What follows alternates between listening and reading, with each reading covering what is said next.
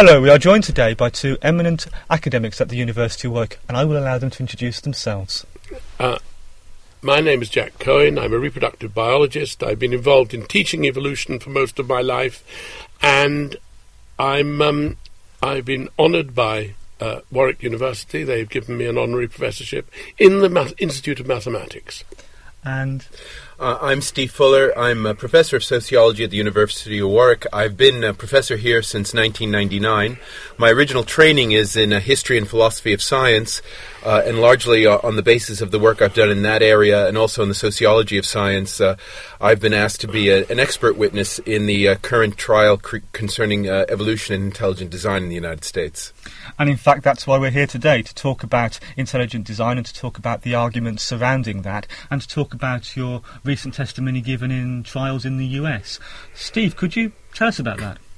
Well, the first thing to understand is that in the United States, the educational system is completely decentralized. There is no national ministry of education that lays out a national curriculum. So in a sense, it's always possible for particular school boards to take decisions concerning what's taught in textbooks that then can be contested and then may or may not have significance in the larger society as a whole. And over the years, especially since 1925, the so-called Scopes trial, there's been a lot of discussion about the place of evolution and what has been called creationism in the teaching of science in the United States. And I've been asked to participate in the latest of these trials, which is in the state of Pennsylvania, Kitzmiller versus the Dover area school board. And I am testifying for the defense. And the defense consists of people who want to introduce this idea of intelligent design, which historically speaking does descend from what has been called creationism, but now provides a kind of sort of scientific basis, or at least attempts to, and the people practicing it have scientific degrees and are trying to basically promote this as kind of an alternative for evolution that students in 9th grade, which is to say 15-year-olds, ought to be studying. And Jack, what's wrong with that? What's wrong with it is that they're good biochemists. They're bringing lots of biochemical information, so they look as if they're dressed in the robes of science.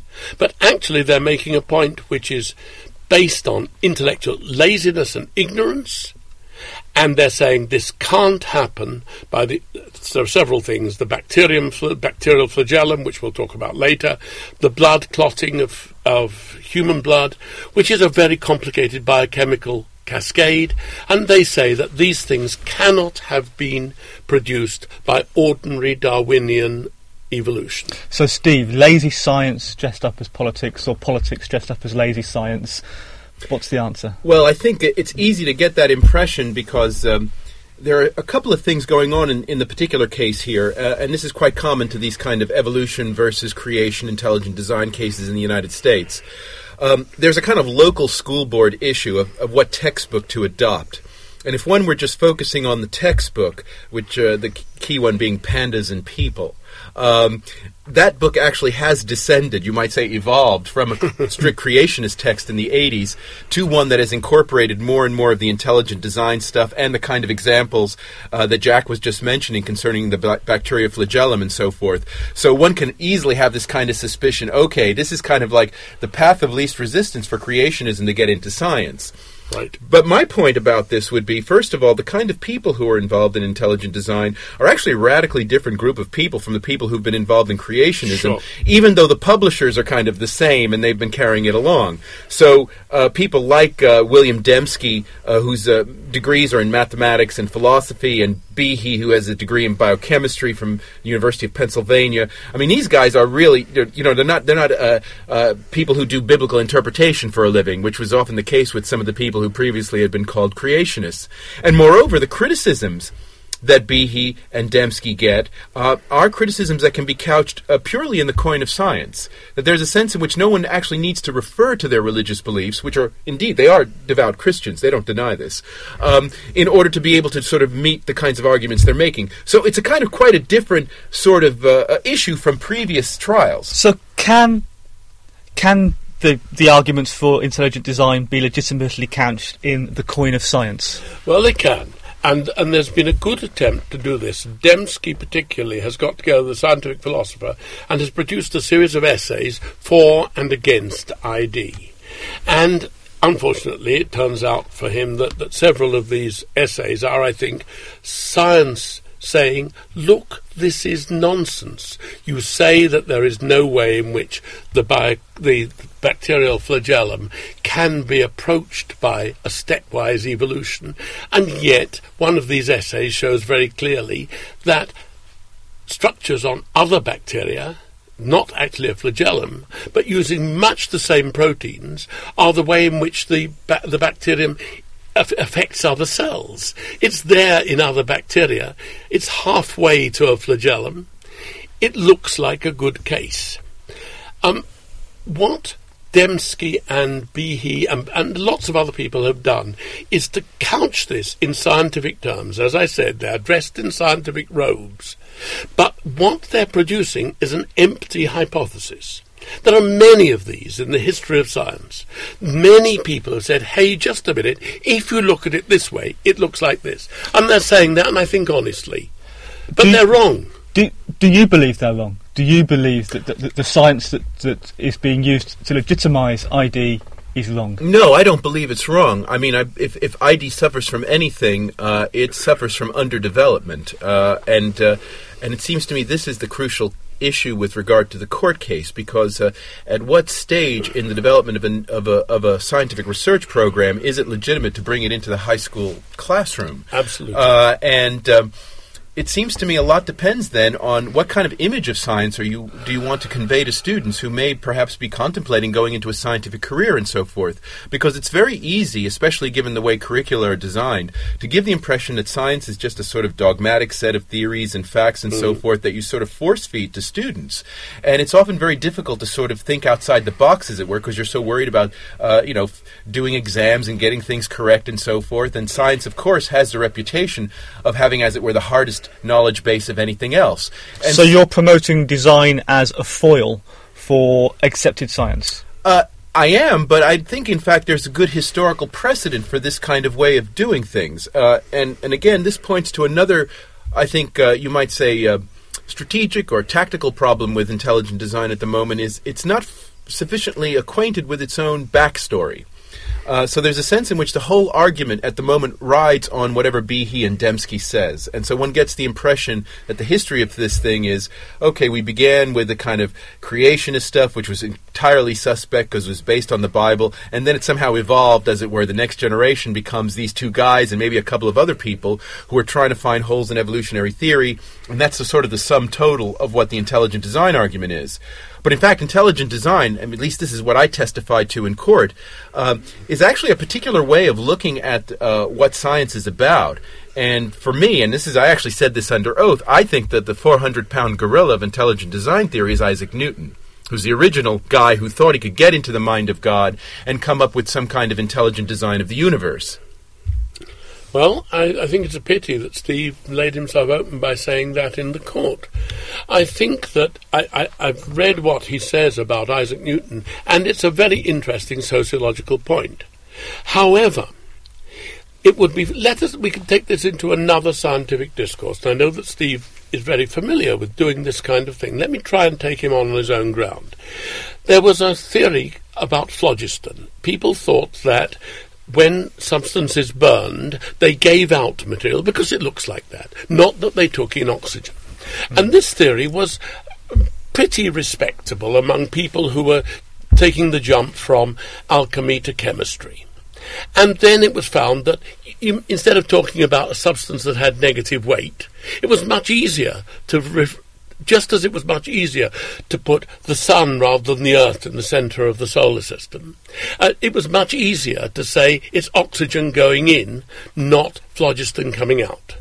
Now, I think that we are in this kind of position. I think what has happened here is that the intelligent design people have picked up a phlogiston hypothesis, and that there are three things wrong. The first is the theologians who are using this as the star to hitch their wagon to forgive that metaphor, are doing the wrong thing, because this is going to crash in flames. This is a hypothesis which is never going to make it into a theory. The second thing that's happening here, I think, is wrong, is that Behe and Dembski and the biochemists who are putting this up are putting up a very bad bit of biology because they haven't understood what evolution is about. Not modern evolution, that's for sure true. They haven't read anything after about 1980, it seems. And this is when they presumably did their degrees, and a lot of people don't read very much after they do their degrees. But it seems to me they're not up, and they needn't be, because what they're presenting is something which they say in principle cannot be addressed by the kind of evolutionary thinking we're thinking about. And I think that's what Steve is doing by putting it into a much larger discourse. But there's a third thing, and it's much worse. Steve is saying that, yes, there are syllabuses. Yes, we ought to decide which science can go into them. And we do put a lot of science into these syllabuses that we're fairly sure of. We're fairly sure about the sun and the earth. We're fairly sure about the fertilization theory of sperms and eggs for development. We're fairly sure about atoms and electrons and what happens in an atom bomb and what happens in a power station. And these things are put there for the students. Now, this particular bit, ID, hasn't had the kind of critical look given to it, or it has, but as far as the school board is concerned, it still looks like a good idea, because the school board people and the teachers are the people who have not been in this professionally, and they don't see what's wrong with it.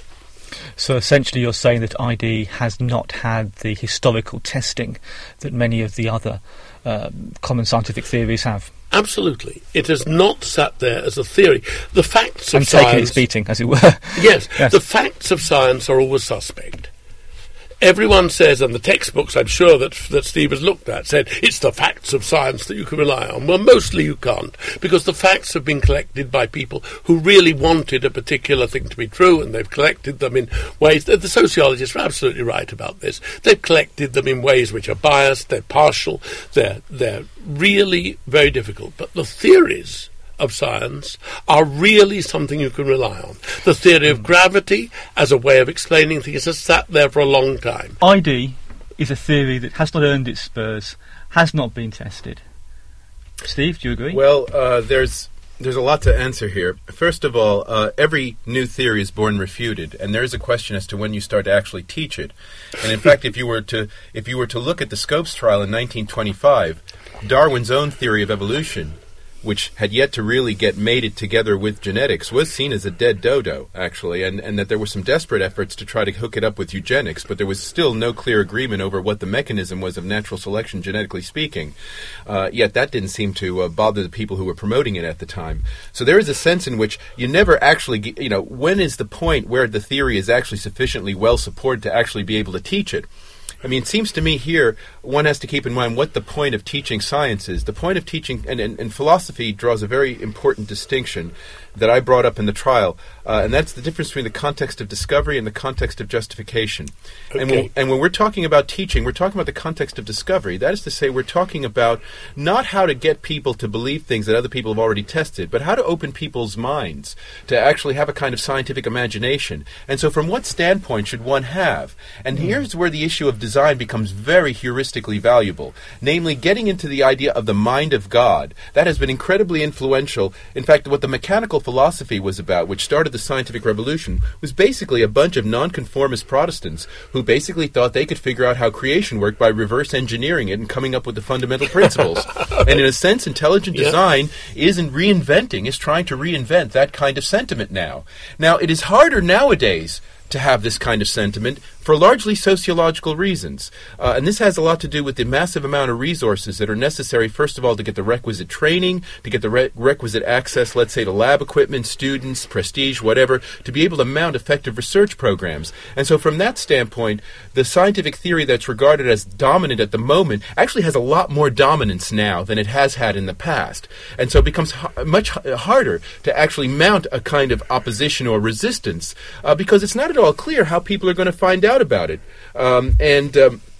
So from that standpoint, if you actually want to get students thinking critically and reflectively about the fundamental basis of, let's say, the nature of life or something, you have to kind of seed that in early on, because it's not at all clear, given the way in which science education proceeds, that those alternatives will ever be presented.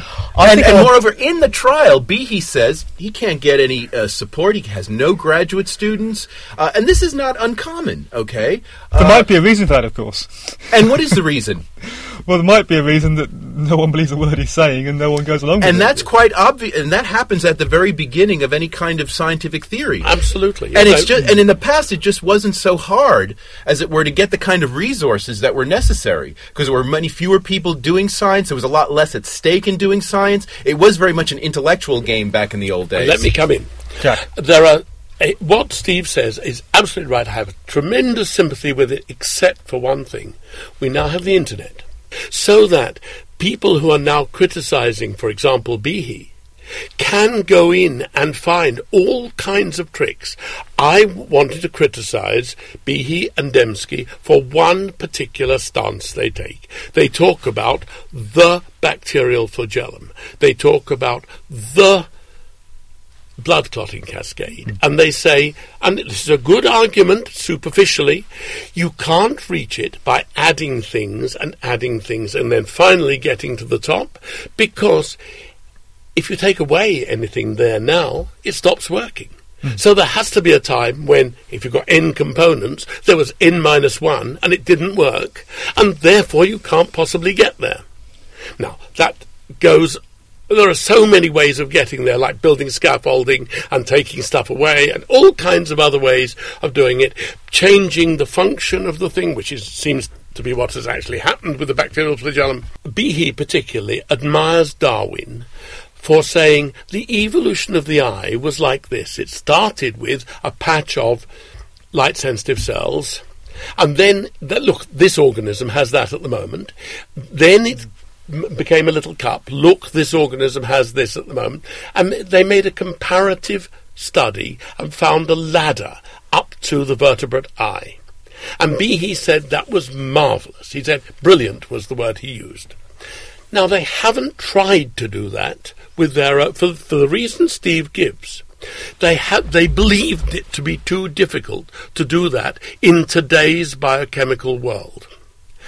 I went over to the library in Birmingham, the library here in Warwick, and it took me 3 days, and I found a whole lot of steps leading up to the bacterial flagellum, and a whole lot of steps leading up to the blood clotting cascade. It isn't the one, it's a one. First of all, if you've noticed the way Jack couched things, natural selection is taking credit for a lot of things here. It's basically every kind of possibilistic argument that can be given as to how we end up getting to the bacterium flagellum. Every one of them that's possible, natural selection takes credit for. It makes one wonder whether natural selection is falsifiable at all under the circumstances. And I think this is one of the things that I think bothers a lot of these intelligent design people, namely that there's a sense in which the neo-Darwinian synthesis sort of controls so much of the game, as it were, that it gets credit for a wide range of possible explanations, none of which can ever be empirically tested in any kind of direct way, but nevertheless they get credit for them, whereas intelligent design has to end up with some kind of outlier explanation in order to have any credibility at all. And my point is, given that the actual explanation of why the bacterium flagellum is as it is quite an open question, even though there are all these possibilities that could involve pathways in natural selection. Why shouldn't that allow the possibility for an alternative explanatory framework to develop? You see, because it's not like the evolutionists have actually nailed down the actual explanation. What they've done is they've sort of bought rights to a sort of possibilistic real estate, okay? And that indicates the degree to which they have dominance over the entire field. And I think from the standpoint of the health of science, one wants to wonder, is that really the way to go? Especially if you're thinking about the next generation of students who are going to be going into science. And by the way, with regard to the internet point, which is a very interesting one, it was through the internet that the school board actually discovered intelligent design. So there's an ironic twist to all this, because these school board people, and I can tell you firsthand, they're a humble lot, okay, and none of them have any kind of pretenses to scientific knowledge or anything. They are people who actually, in American culture, are quite used to making the separation between science and religion. So even though most of them are quite devout, normally speaking, they wouldn't get kind of all these kind of religiously inspired notions into the science curriculum, but it was actually through the internet, by reading about intelligent design theory, I mean, mainly through the Discovery Institute in Seattle, which sort of promotes this stuff as a sort of special interest thing, that they said, wow, it may actually be that our religious beliefs and our scientific beliefs can somehow converge or coincide with each other. Yeah. So the internet is actually responsible for getting these people to sort of, get on board with intelligent design in the first place. Because it's a very sophisticated, as you know, it's a very sophisticated thing. It's not the sort of thing ordinary people would normally run across. And so it was through the internet, where the connections were made for them, that they thought, oh, okay, my science and religion maybe can match up together. So the internet cuts both ways on this. It's actually responsible for this trial. Jack? Well, yes, fine, but the internet has actually come in with some rather humorous things since this, which we'll come to in a moment. What Steve said was I agree with him completely that the neo-Darwinist view, natural selection, has been used as an absolute coverall, as a big tent covering every conceivable explanation of the way we see organisms at the moment. In the popular, the kind of pop science view is that everything can be explained by this. Among people who actually work with evolution, however, that isn't the case. There are all kinds of puzzling situations where it's certainly the case where, for example, feathers appear on reptiles long before they flew, and where there's a change of function. Where the fish that came out of the water, we have fossils of fish with little legs, but they also have internal gills, which means that they were under the water at the time when they developed their legs. There are all kinds of situations where the original just so story absolutely doesn't work, and where people have suggested all kinds of other issues. I was present when one of these was discovered. It was a very nice one. The stick insects. You know what stick insects look like? Stick insects, a lot of them have eggs that look like seeds. And they are greatly preferred by little carnivores like birds and ants and beetles. They would rather eat those than they would eat seeds. And this was a big problem for natural selection, because it looked as if it was absolutely crazy. It looked like a disproof of a natural selection situation.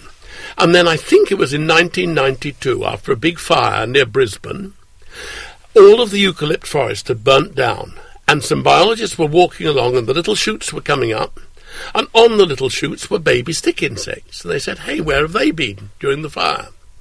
And the answer was they'd been taken down into ants' nests because they were so attractive to the ants. Now, that was a case that was a real puzzle. Okay, so there's a case where it's been worked through. What Steve is saying is it's impossible to prove a negative, and in fact, evolution is providing such an umbrella argument. The idea that there's no place for ID. Precisely, no one is giving a place for ID. Precisely, we can prove the negative, and that's all we can do. But every single new species which appears, and we look at its DNA, has the same DNA that we would expect if these were all related by common descent. Every one of them is a potential disproof. Every new organism that we find, and Which conception of common descent are you working with? Are you working with one that's based on animal morphology or on genetics? Because there's a debate going on within the whole. The two conform almost always. Well, yeah, but there's some key differences. There are some key, and they're very interesting differences. Can one of you just explain those two terms to me? Animal morphology and genetics, Steve. Well, whether the shapes of the animals look the same, the physiology and so forth, or do you actually look at something like the DNA? But there are still certain issues that stand out, and one is how you actually define common descent, where you actually still have some conflict that reflects some of those old fissures. Isn't it a fact that 15-year-olds in Pennsylvania, as a result of this trial, could be taught complete cobblers? Well, they can anyway, but any science. You should look at what ordinary biology textbooks are like. I mean, that was one thing that came up in the trial. I mean, the sort of state-of-the-art evolutionary biology text, in terms of stating fundamental principles of evolution, were highly contested, because this kind of loose use of the word random, for example, with regard to random mutations. There was much worse than that. in about 1965, there was a radical change in the way that biologists thought about the genetics of populations. Up till then, it was thought that all of the organisms in a wild population had much the same genetics, with a few that had mutations, the general mutation theory. And this is what folk genetics has still. This is why you have films with the mutant who becomes telepathic or something else, and usually nowadays because he touches some DNA of somebody else. You could bathe in donkey DNA and not turn into a donkey, you know. But according to the film people, that isn't so. It really seems that, you know, Jurassic Park and all that. Yes. Right. They're great and exciting films, but they're not related to the kind of biology that we want these kids to learn in school. What happens, however, is that the teachers haven't caught on to the fact that since about 1965, real examination of wild populations has shown that they're not like that at all. They're not Ford Model Ts with occasional mutations up, good headlights, or mutations down, a dent in the side. What a normal wild population is like is a whole lot of different handmade cars, all adjusted more or less the same. Oh, I'm sorry. Say it again. Handmade cars, all adjusted differently to give much the same result. We three have received different versions of genes from our parents. About 10% of the genes, the 30,000 genes or so that we have received two different versions of very ancient mutations. Some of these mutations were 400 million years ago, and there have been several versions of the gene going right through since then. We're not talking about mutations occurring now, and does it work or doesn't it, which is the folk view. We're talking about every single new organism being a recombination of ancient mutations. So there's a tremendous amount of potential difference. Darwin knew this. He looked at dogs, he looked at pigeons. He was very aware that the amount of variation in the original domestic creatures was enough to get you Labradors and Great Danes and dachshunds. Biologists have in general failed to get over the point that biology changes all the time, the way in which it has changed over the last 40 years. Physicists had a very good press in this. We know about Einstein. We know about the haircut, at least. People do not follow biology like that. And the biology which is going into the textbooks is 1950s, 1960s biology. Perhaps that's right. Perhaps this is the stuff which is where the theories have been around long enough that they're more or less acceptable. But it's very difficult with science. Scientists change their minds. Science is not the truth. My colleague Ian Stewart at this university says science is our best defence against believing what we want to. Not our best shield so that we can continue to believe what we want to, but our best defence against believing what we want to. Steve? Well, I certainly agree with that, and I think it's always worth pointing out in a context like this that the person who's normally regarded as the father of the scientific method in the modern era, Francis Bacon, was a lawyer, not a scientist. Yes, well, there weren't any scientists yet. No, but still, at the same time, I think it's very important because for him, I mean, the reason why he thought that a lawyer, had a special kind of expertise in this matter was because when you do experiments, when you do any kind of empirical work, there's a sense in which people are making all kinds of in his day, metaphysical, religious, political kinds of claims that compete with each other. And at the end of the day, you want to say, well, how does it matter on the ground? To what extent does it explain what we want to have explained? To what extent does it enable us to have power over the kinds of things we want to have power over? Bacon is famous for the phrase, knowledge is power. And it's in that context, he developed ideas like the crucial experiment and a kind of the sort of descendant of that notion, which actually gets invoked in a lot of these court proceedings in America, the idea of testability. And so the fact that we don't have scientists making decisions about what's in the science textbooks for a public school system in the United States, I don't think is intrinsically a problem. I mean, I think there's a lot of issues here, and they don't, and they go beyond whether scientists themselves are very good self-publicists on this, because I think there are factors, in a sense, they don't have that much control over. And one of them has to do with trying to get your textbook marketed to school districts. Sure. And there, the standard procedure has been, so you have to imagine, right, we have 50 states in the United States, each of which is broken down to local school districts, each of which take their own decisions through parents and teachers organizations. Okay, so it's all very, very localized, and you have publishers competing to get all these textbooks accepted on a kind of district-by-district basis, basically. And that's why all these court cases always arise so locally, and there's no national resolution. Well, the idea then is when you write a textbook, for the most part, most of the textbook is going to be pretty uncontroversial. It's going to be kind of, like the physiology of the frog, the parts of the flower. I mean, it's going to be that kind of stuff. And then there will be some chapters, right, which will try to give kind of a, more theoretical kind of breadth to it. When I was a student, for example, it was very big to sort of contrast Darwin with Lamarck, who had this view of the inheritance of acquired traits, and that was kind of an interesting thing to talk about. And so the issue, especially if you look at the way in which biology is actually taught in the high schools, the kinds of issues that we're talking about here really only become instrumental maybe in like 1 week or a couple of classes or something, in terms of where they're actually the focus of discussion, if people actually ever get that far into it, okay? And so from that standpoint, one shouldn't worry that, in a sense, if we actually do talk about intelligent design, we're sort of undermining all of the biology teaching that's taken place before then, because all biology textbooks will have basically sort of the basic subject matter and so forth laid out in them. If they're going to, because at the end of the day, there has to be some sort of state board licensing thing where students have to be able to pass tests and so forth. Jack? I'm very unhappy about that. Although it's only a couple of lessons in which it happens, the basis, the theoretical basis, the overarching philosophy of ID says, look, there are some questions in the natural world to which we can give the answer, this cannot have been a natural phenomenon, it must have been done by a supernatural agency.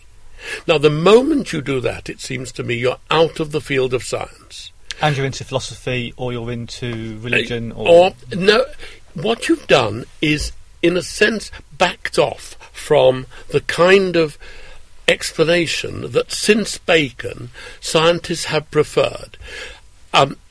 When I listen to scientists, when I read Steve's thing, it seems to me he does a lot of good things. He says, I don't know in a lot of places. And I think I don't know is preferable to something out there did it. They've set up an intelligent designer out there. They've said these bits of the observed world, like bacterial flagellum, require an explanation of a kind which is just outside the frame in which scientists normally move. And if you have that in a school lesson, if you say in a school lesson to the children, well, look, there are the following ways of losing a baby. You can actually do this or this or this, or aliens might take you and take out your baby. And that would be regarded as mad, wouldn't it? And that's what they're doing. They're saying you can get this structure either by this, or by natural selection, or by intelligent design, by something else out there. That's the fundamental argument, isn't it? That really ID is just a cop-out in terms of intellectual argument. It seems to me that first of all, the kind of example that Jack's just raised sort of trivializes what the intelligent design is about. I don't think any defender of the intelligent design theory would subscribe They're to this. talking about an alien without any doubt. Let's put some perspective on this. It seems to me that it's quite easy in retrospect to say, oh, these people have these sort of supernatural beliefs that have no scientific basis whatsoever. But look, when you do the history of science, you realize that, in fact, a lot of things that we now would incorporate quite easily within naturalistic causation, in fact, had supernatural causes. So there is heuristic value that's been shown historically for actually appealing to certain things that seem to resist ordinary naturalistic explanations. One example has to do with this business that gets trotted out actually by people on your side of the argument, who say, well, look, these Greeks before Hippocrates, they thought that the gods descended upon them, and that's how disease was caused. Well, actually, if you look at the history behind people who held such views, or seem to have held such views, they are in fact referring to things that look like prototypes to what we would now call the germ theory of disease, whereby disease is caused by something outside yourself that comes into you. They thought it was gods, but they had no sense of microbes or what the invisible forces were, but they knew something was happening, and in that sense it was actually heuristic for the development of biology and medicine. And just as I was saying earlier with regard to Newton thinking he could get into the mind of God and therefore thinking, look, if I were the creator, how would I created this universe, and try to figure out the simplest way of doing it. And that's kind of how he comes up with his laws of motion. Okay, that is, getting yourself into the mind of the creator is a heuristic in the sense that you're sort of imagining reverse engineering something because you're imagining the universe as a created machine, which involves a mechanic. That was an incredibly influential heuristic in the scientific revolution, and it was something that came about because you had these people who were nonconformist Protestants. They're people who believed that they were born in the image and likeness of God, but they didn't have to take orders from the church. Right? So in a sense, they could directly, as it were, get into God's mind and figure things out for themselves. Gravity, which came out of that, was precisely a supernatural idea. Newton himself said, I cannot imagine a force which extends between the planets. He suggested something which was supernatural. And this I'm against in school. This is perhaps the very issue so you're where I'm most... You wouldn't want to bring that up in school. You wouldn't get students thinking like Newton. No, I would not. I would now want to say that gravity, as Newton said, was what we have to hold on to for the moment because it does give an overarching theory which is, as you say, useful heuristically. I am in this position in my own research. I have shown over some 30 years that nearly all spermatozoa are rejected by females and a few are let through. Now, I've done experiments, not perhaps of the kind of Newton, but I've done experiments and measurements which have attacked that from 4 different directions, the different populations, taking them out from the top, putting them at the bottom again, doing a variety of things which are consistent with the idea that only a few of them are any good. But I have no idea at all what the confession mechanism is inside those sperms. I really don't know. And I think that what should happen in the classes here, if it is the case that bacterial flagellum cannot find itself a story to build, the teacher should say, we don't know about the bacterial flagellum. Isn't that interesting?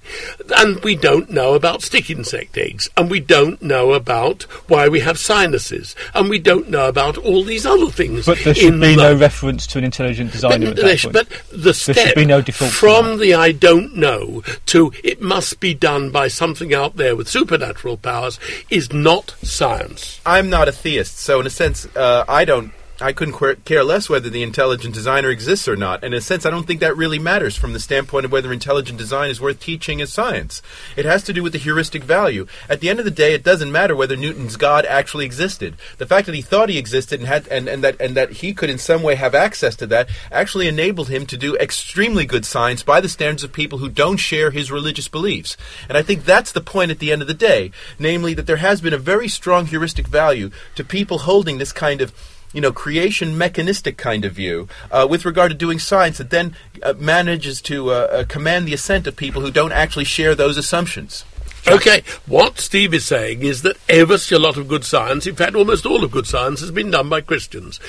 By theists. Think about it. Now, monotheists, actually. Monotheists. Okay, we go with Needham, who said that science wasn't invented in China because they were polytheists. Exactly. So, fine. Most science has been done by people who believe that there was an idea in the mind of God and he was consistent. If you're a polytheist, you believe that it was all to do with the love life of the gods and you can't tell why thunderstorms happen. It was because this one screwed that one or whatever. But if you're a monotheist, you believe there's one consistent idea in the mind of God, and therefore it's sensible to ask questions. But this is where we differ. I think that the good answer is, I don't know. And I think it's a cop-out to say it must be some intelligent designer out Steve, there. you're shaking your head. I'm not saying this, okay? I mean, maybe, it's true that Behe and Dembski have these very deep sort of religious commitments, but my argument for including this has nothing to do with whether God exists or not, right? It has to do with the heuristic value of it, in the sense that one of the things that it gets you to do, because I agree with your point, right? We don't know whether particular things having to do with the nature of life work the way they're supposed to work. Yeah. But the heuristic value of having this idea of the intelligent designer is to actually encourage people to think of things in much more fundamental terms than you're talking about. Because you're sort of saying, we don't know within this kind of conceptual framework that to a large extent has already been filled out by neo-Darwinism, and now we're trying to fill in little gaps that we can't quite understand. But what the scientific revolution was about was people actually imagining they could get into the mind of God and think things through from scratch. And that's why it was such a revolution. And the thing is that there's not much in the line of encouragement for students to, as it were, think about science in those terms, namely from the standpoint of fundamental principles, which would then involve questioning in a very fundamental way kind of the taken-for-granted notions of science as it's currently being practiced. We're learning more and more about the way the brain picks up perceptions and makes concepts from them. And it's very clear to me that when Paley, and this is where the whole thing started, Paley, a theologian around 1800, wrote a book called Natural Theology, in which he said, almost the first 2 pages, he says, if I found a watch upon the heath, I would know that there was a watchmaker. And there's a whole lot of history from this, up to Blind Watchmaker with Richard Dawkins and everything.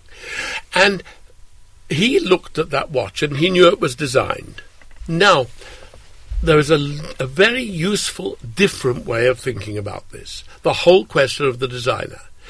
What our designers really do is to go out into nature, and they pick out things like golden sections and all kinds of things, so that all of the stuff around us now, which is designed, has particular properties. We have got designed things in our minds. We look at this bottle, we look at the microphone, we know they're designed because of certain ratios and things. We've got a category. Now, Paley, who was a clergyman, hadn't much interest in nature, and he had grown up, like we all have, surrounded by artifacts. So that when he saw bones and tendons or an eye, and it had the same ratios and things as designed things, his perception of it made him put it into the concept designed. He couldn't imagine that they were not designed. When we have programmed ourselves to recognize designed things, and we see things in nature that look like that, we assume that they are designed. Now, that's a theory. It's to do with the way our minds work. As far as I know, it's original to me, but it's a way of thinking about why people see design out in the world and need to find an intelligent designer when they see something which looks like a bit of mechanism. Well, I mean, there is a genuine point of disagreement here, namely, and it has a lot to do with how you scope out the sciences.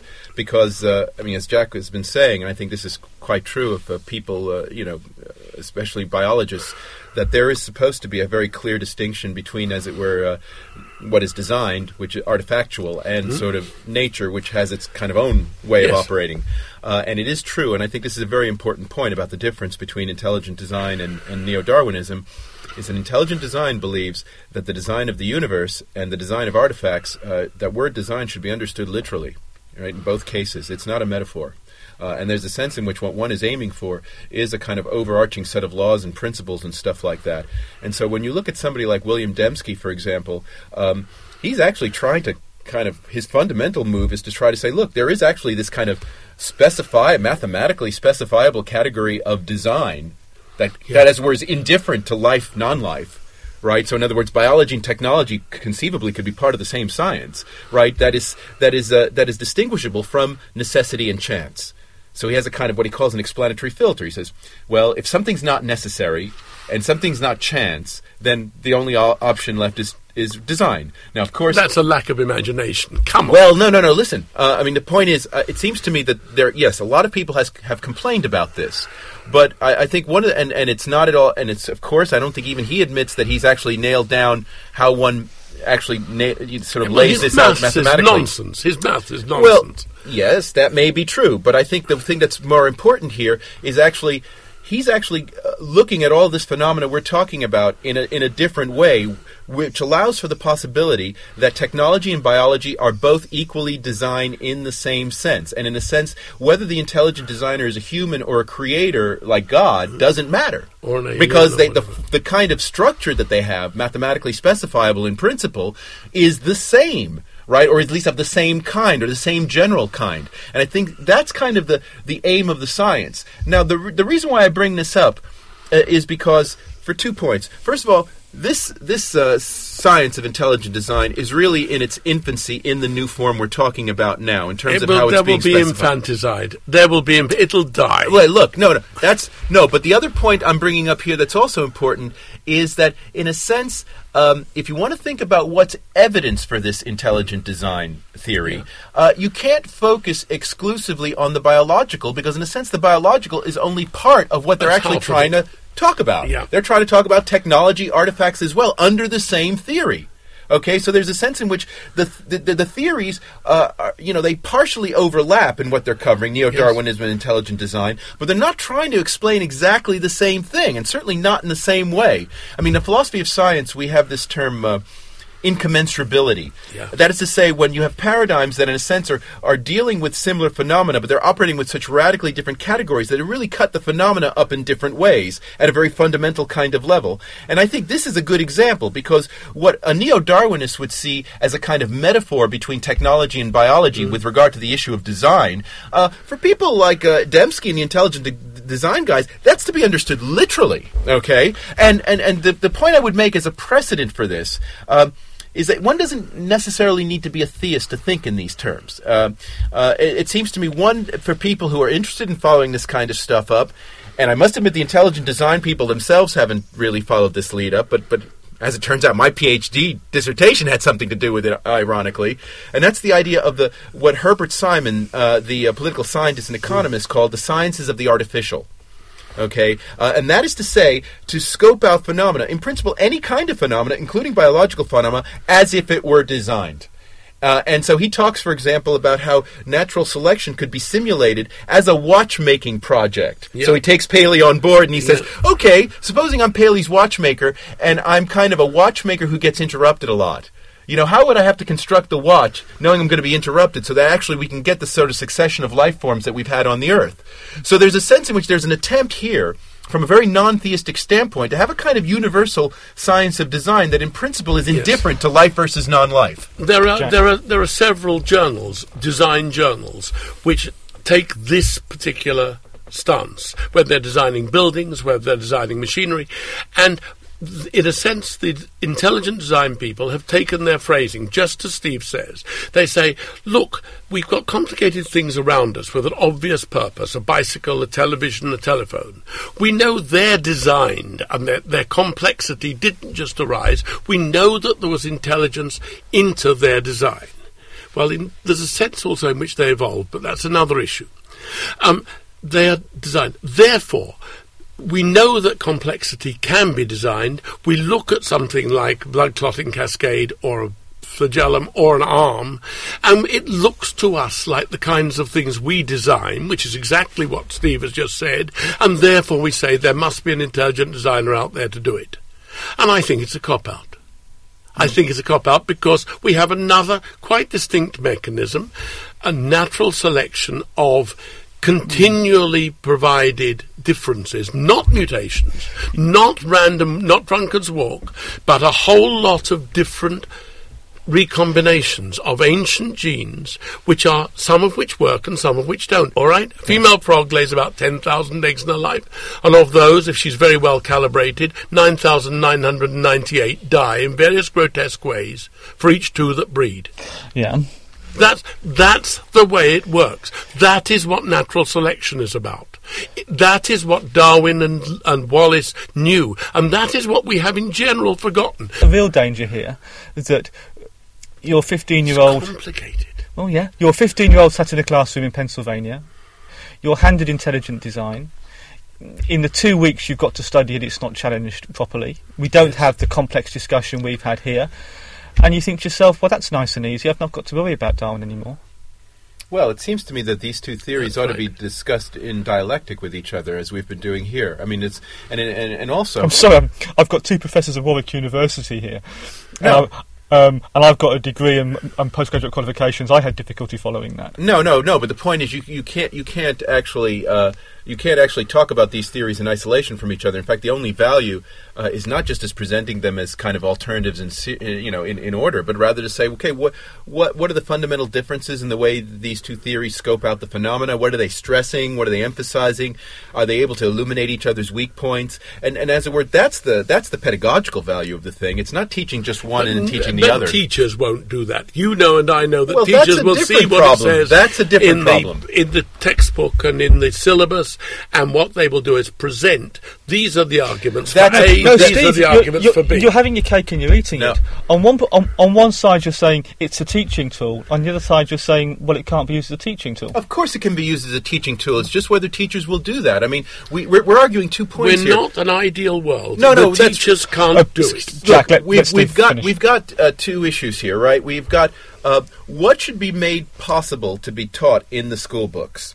And that's really what the case is about. And that's where all this business about teaching these two theories and teaching them in dialectic with each other is very important. Now, I was asked under oath about sort of a very particular aspect of this, namely that when the school board went back and forth on this matter, while initially they said, students should be made aware that intelligent design exists, they're only going to be tested on Darwinism. That's kind of how it stands. But then, because they got worried about all the flack they were receiving, they basically said, well, you can tell students about intelligent design. You're not actually allowed to discuss it with them. That's actually the state of play at the moment in that school district in Pennsylvania. And basically, I'm left, holding the bag here, looking at this statement, asked by the plaintiff side, that is, say, the opposition lawyer, say, look, Fuller, look at this statement. This is not doing anything you want. They're basically gagging themselves. And my response, and this was reported in all the newspapers, was, it's better than nothing. Better than they're not having heard about it at all. I think we're arguing about the ideal case, right? We're arguing about, okay, let's say we had the textbooks, in a way that lived up to what an ideal version of the statement would say. What would it look like? But the actual practice on the ground, sure, it's not, it'll be mentioned, and that'll be it. Okay, and are they going to talk about evolution and Darwinism? Well, maybe they'll talk about that too, because students are going to be tested on it. But you can be sure that what they're going to say about it is going to be aimed at the test and not much more than it. Largely because the teachers won't be sufficiently competent. Right? The teachers will not be sufficiently competent in the intricacies of the theory. But there will be something else.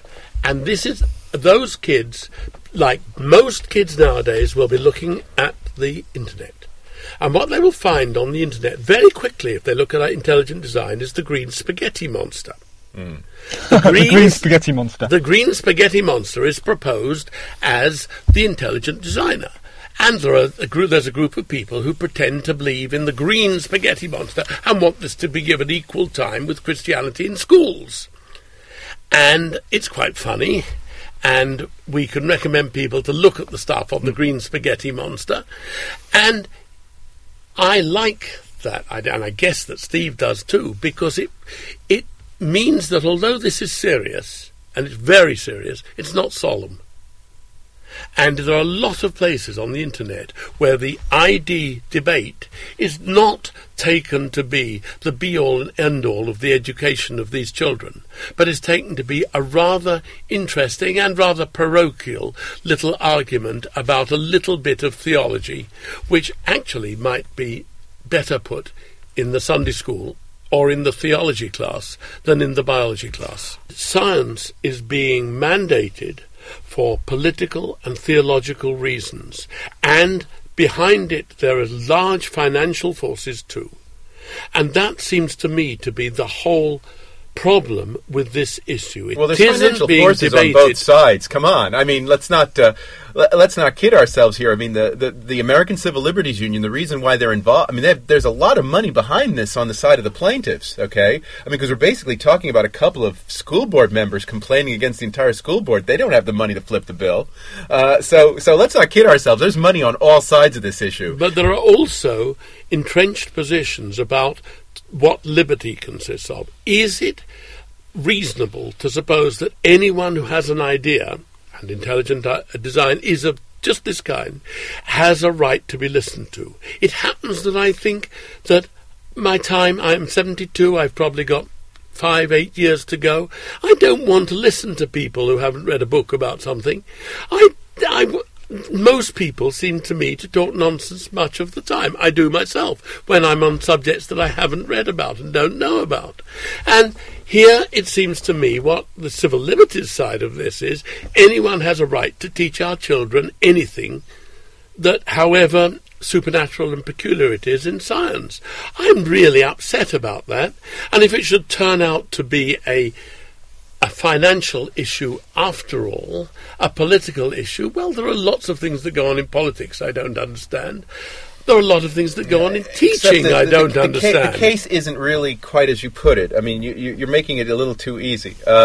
It's not easy at all. No, because the only thing actually that you could legitimately bring up to the Supreme Court on this matter is whether, in fact, people are teaching religion in the guise of science. That's the only thing that would make it a constitutional issue. Yeah. If people are teaching rubbish in science courses, no matter what the theory is, that's actually allowed if the school board agrees with it in the United States. And there's a lot of rubbish there. The United States Constitution does not require the people learn science or good science or anything of that sort. It just requires that they're not indoctrinated in religion. And that's what makes all these cases kind of hot button points. And of course, evolution gets caught in the middle of it because of its role having to do with the origins of life, and that conflicts with biblical views. But that's why other areas of science don't have this kind of problem in the United States. It's precisely because evolution intersects with the religious issues, okay? And religion is not allowed to be taught in the classroom, and so whenever anyone brings up some opposition to the established biological viewpoint, it's always seen as smuggling in religion, and in fact, the main precedent for what the plaintiffs want to bring up... I'm lost. You can't have an intelligent designer... If your intelligent designer isn't God with a capital G, then who the hell is your intelligent designer? An alien of some kind. The point is you don't have to be... because we're talking about a science of design or intelligent design could be a human if we're talking about technological artifacts. That's why it becomes very important to understand what the scope of the science... Animals. Not all the time with design. Right, with people like Dembski, we're talking about a general theory of design, of which, right, animals are only part of the story, where technology is also part of the story. You're talking about mobile phones, right? As well as animals. See, you're not quite getting what the paradigm shift they're suggesting here is, whereby it's about design, the nature of design, independently of who the designer is. And so the designer could be a human, it could be God. God knows who else it could be, right? It could be a robot if you've got a kind of appropriate, artificial intelligence theory. But this is what they say. If I can't understand, this is what I mean by intellectually lazy. They say, if I can't understand it, it must be supernatural. Well, and look, I mean, see, this mad. I think, is that true? No, see, this is where the argument gets stereotyped, and there's and certainly because I don't understand your position, Steve. You just said something to me that I just didn't. Do you understand what design is? Yes. Okay. I made that. I'm a designer. I made this microphone. The design perspective basically imagines God's like you, image and likeness of God. So whatever you can do, God can do, only in a big way. Properly. In a big way, but in a way that, in principle, we can understand and we can simulate ourselves. And this is what Newton did, right? Newton imagines the universe as a big machine governed by laws. You can imagine making a little machine that's kind of a simulation of the big machine. And this has been very important in the history of science and motivating people to actually do science in any degree of detail. The point, again, what is the point of teaching the science? It's to get students in a scientific mindset where they can try to understand how things have come about. The issue is not whether or not they end up believing in God or inferring God's existence. That's not really necessary in this kind of equation, right? I mean... It's the obvious inference. Of course it's the obvious influence. And that's why people are thinking that this is a way of getting religion into science. I'm sorry, when you assume a role, do you therefore become the person? If you assume the role of God, do you become God? Do you even imply the existence of God? I don't understand you, Steve. Have you ever heard of acting? Yes. What's acting about? Acting is about taking a role. Exactly. And does the role that you're acting in, does that role have to exist in reality? No. Excellent. Well, that's exactly the frame of mind you should be in with regard to the intelligent designer as being taught in the science classroom. Yes. Okay, so you don't need to believe in the existence of the role. You just have to be able to adopt the role. You have to be able to reverse engineer. The point that Steve is making... Is this so hard? Have you never done any acting? Yes, but I don't... Yeah, that's a submission. I'm trying very hard to understand your position. Well, forget about God, okay? You should just forget about God from this. That's the problem. You're imagining, yes, there really is the God there that's lurking. That may be, Dembski may believe this, Behe may believe this, but you don't need it from the standpoint of science education, and it's not actually mentioned in the textbooks. What he's saying here, perhaps I can explain it another way, please, perhaps for our listeners. If any,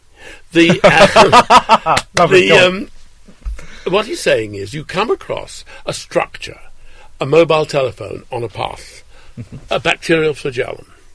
What they're saying is this is so complicated, it is so functionally complicated, it's so much the case that all the bits fit together, that the only way properly to think about this is as a designed structure. Now, if it's a mobile telephone, you have no trouble in assigning it to technological design. But if it's a duck-billed platypus or a bacterial flagellum, you have to say, well, just a minute, if there were a designer, let us look at the design of this and see how the function relates to its structure in just the way, what kind of thoughts would have to go through the mind of a designer who designed a duck-billed platypus. How can the bill of the duck-billed platypus, which does this and has these sense organs, fit with these things and the poison gland and the fact that it's a mammal? How can those things together? What must have gone through the mind of whatever designed this? Exactly. Now, Steve allows that. I don't. I don't think that's proper science, because I don't think there was a mind, and I think that what Darwin did was to divorce the whole thinking of evolution from the existence of such a mind and design.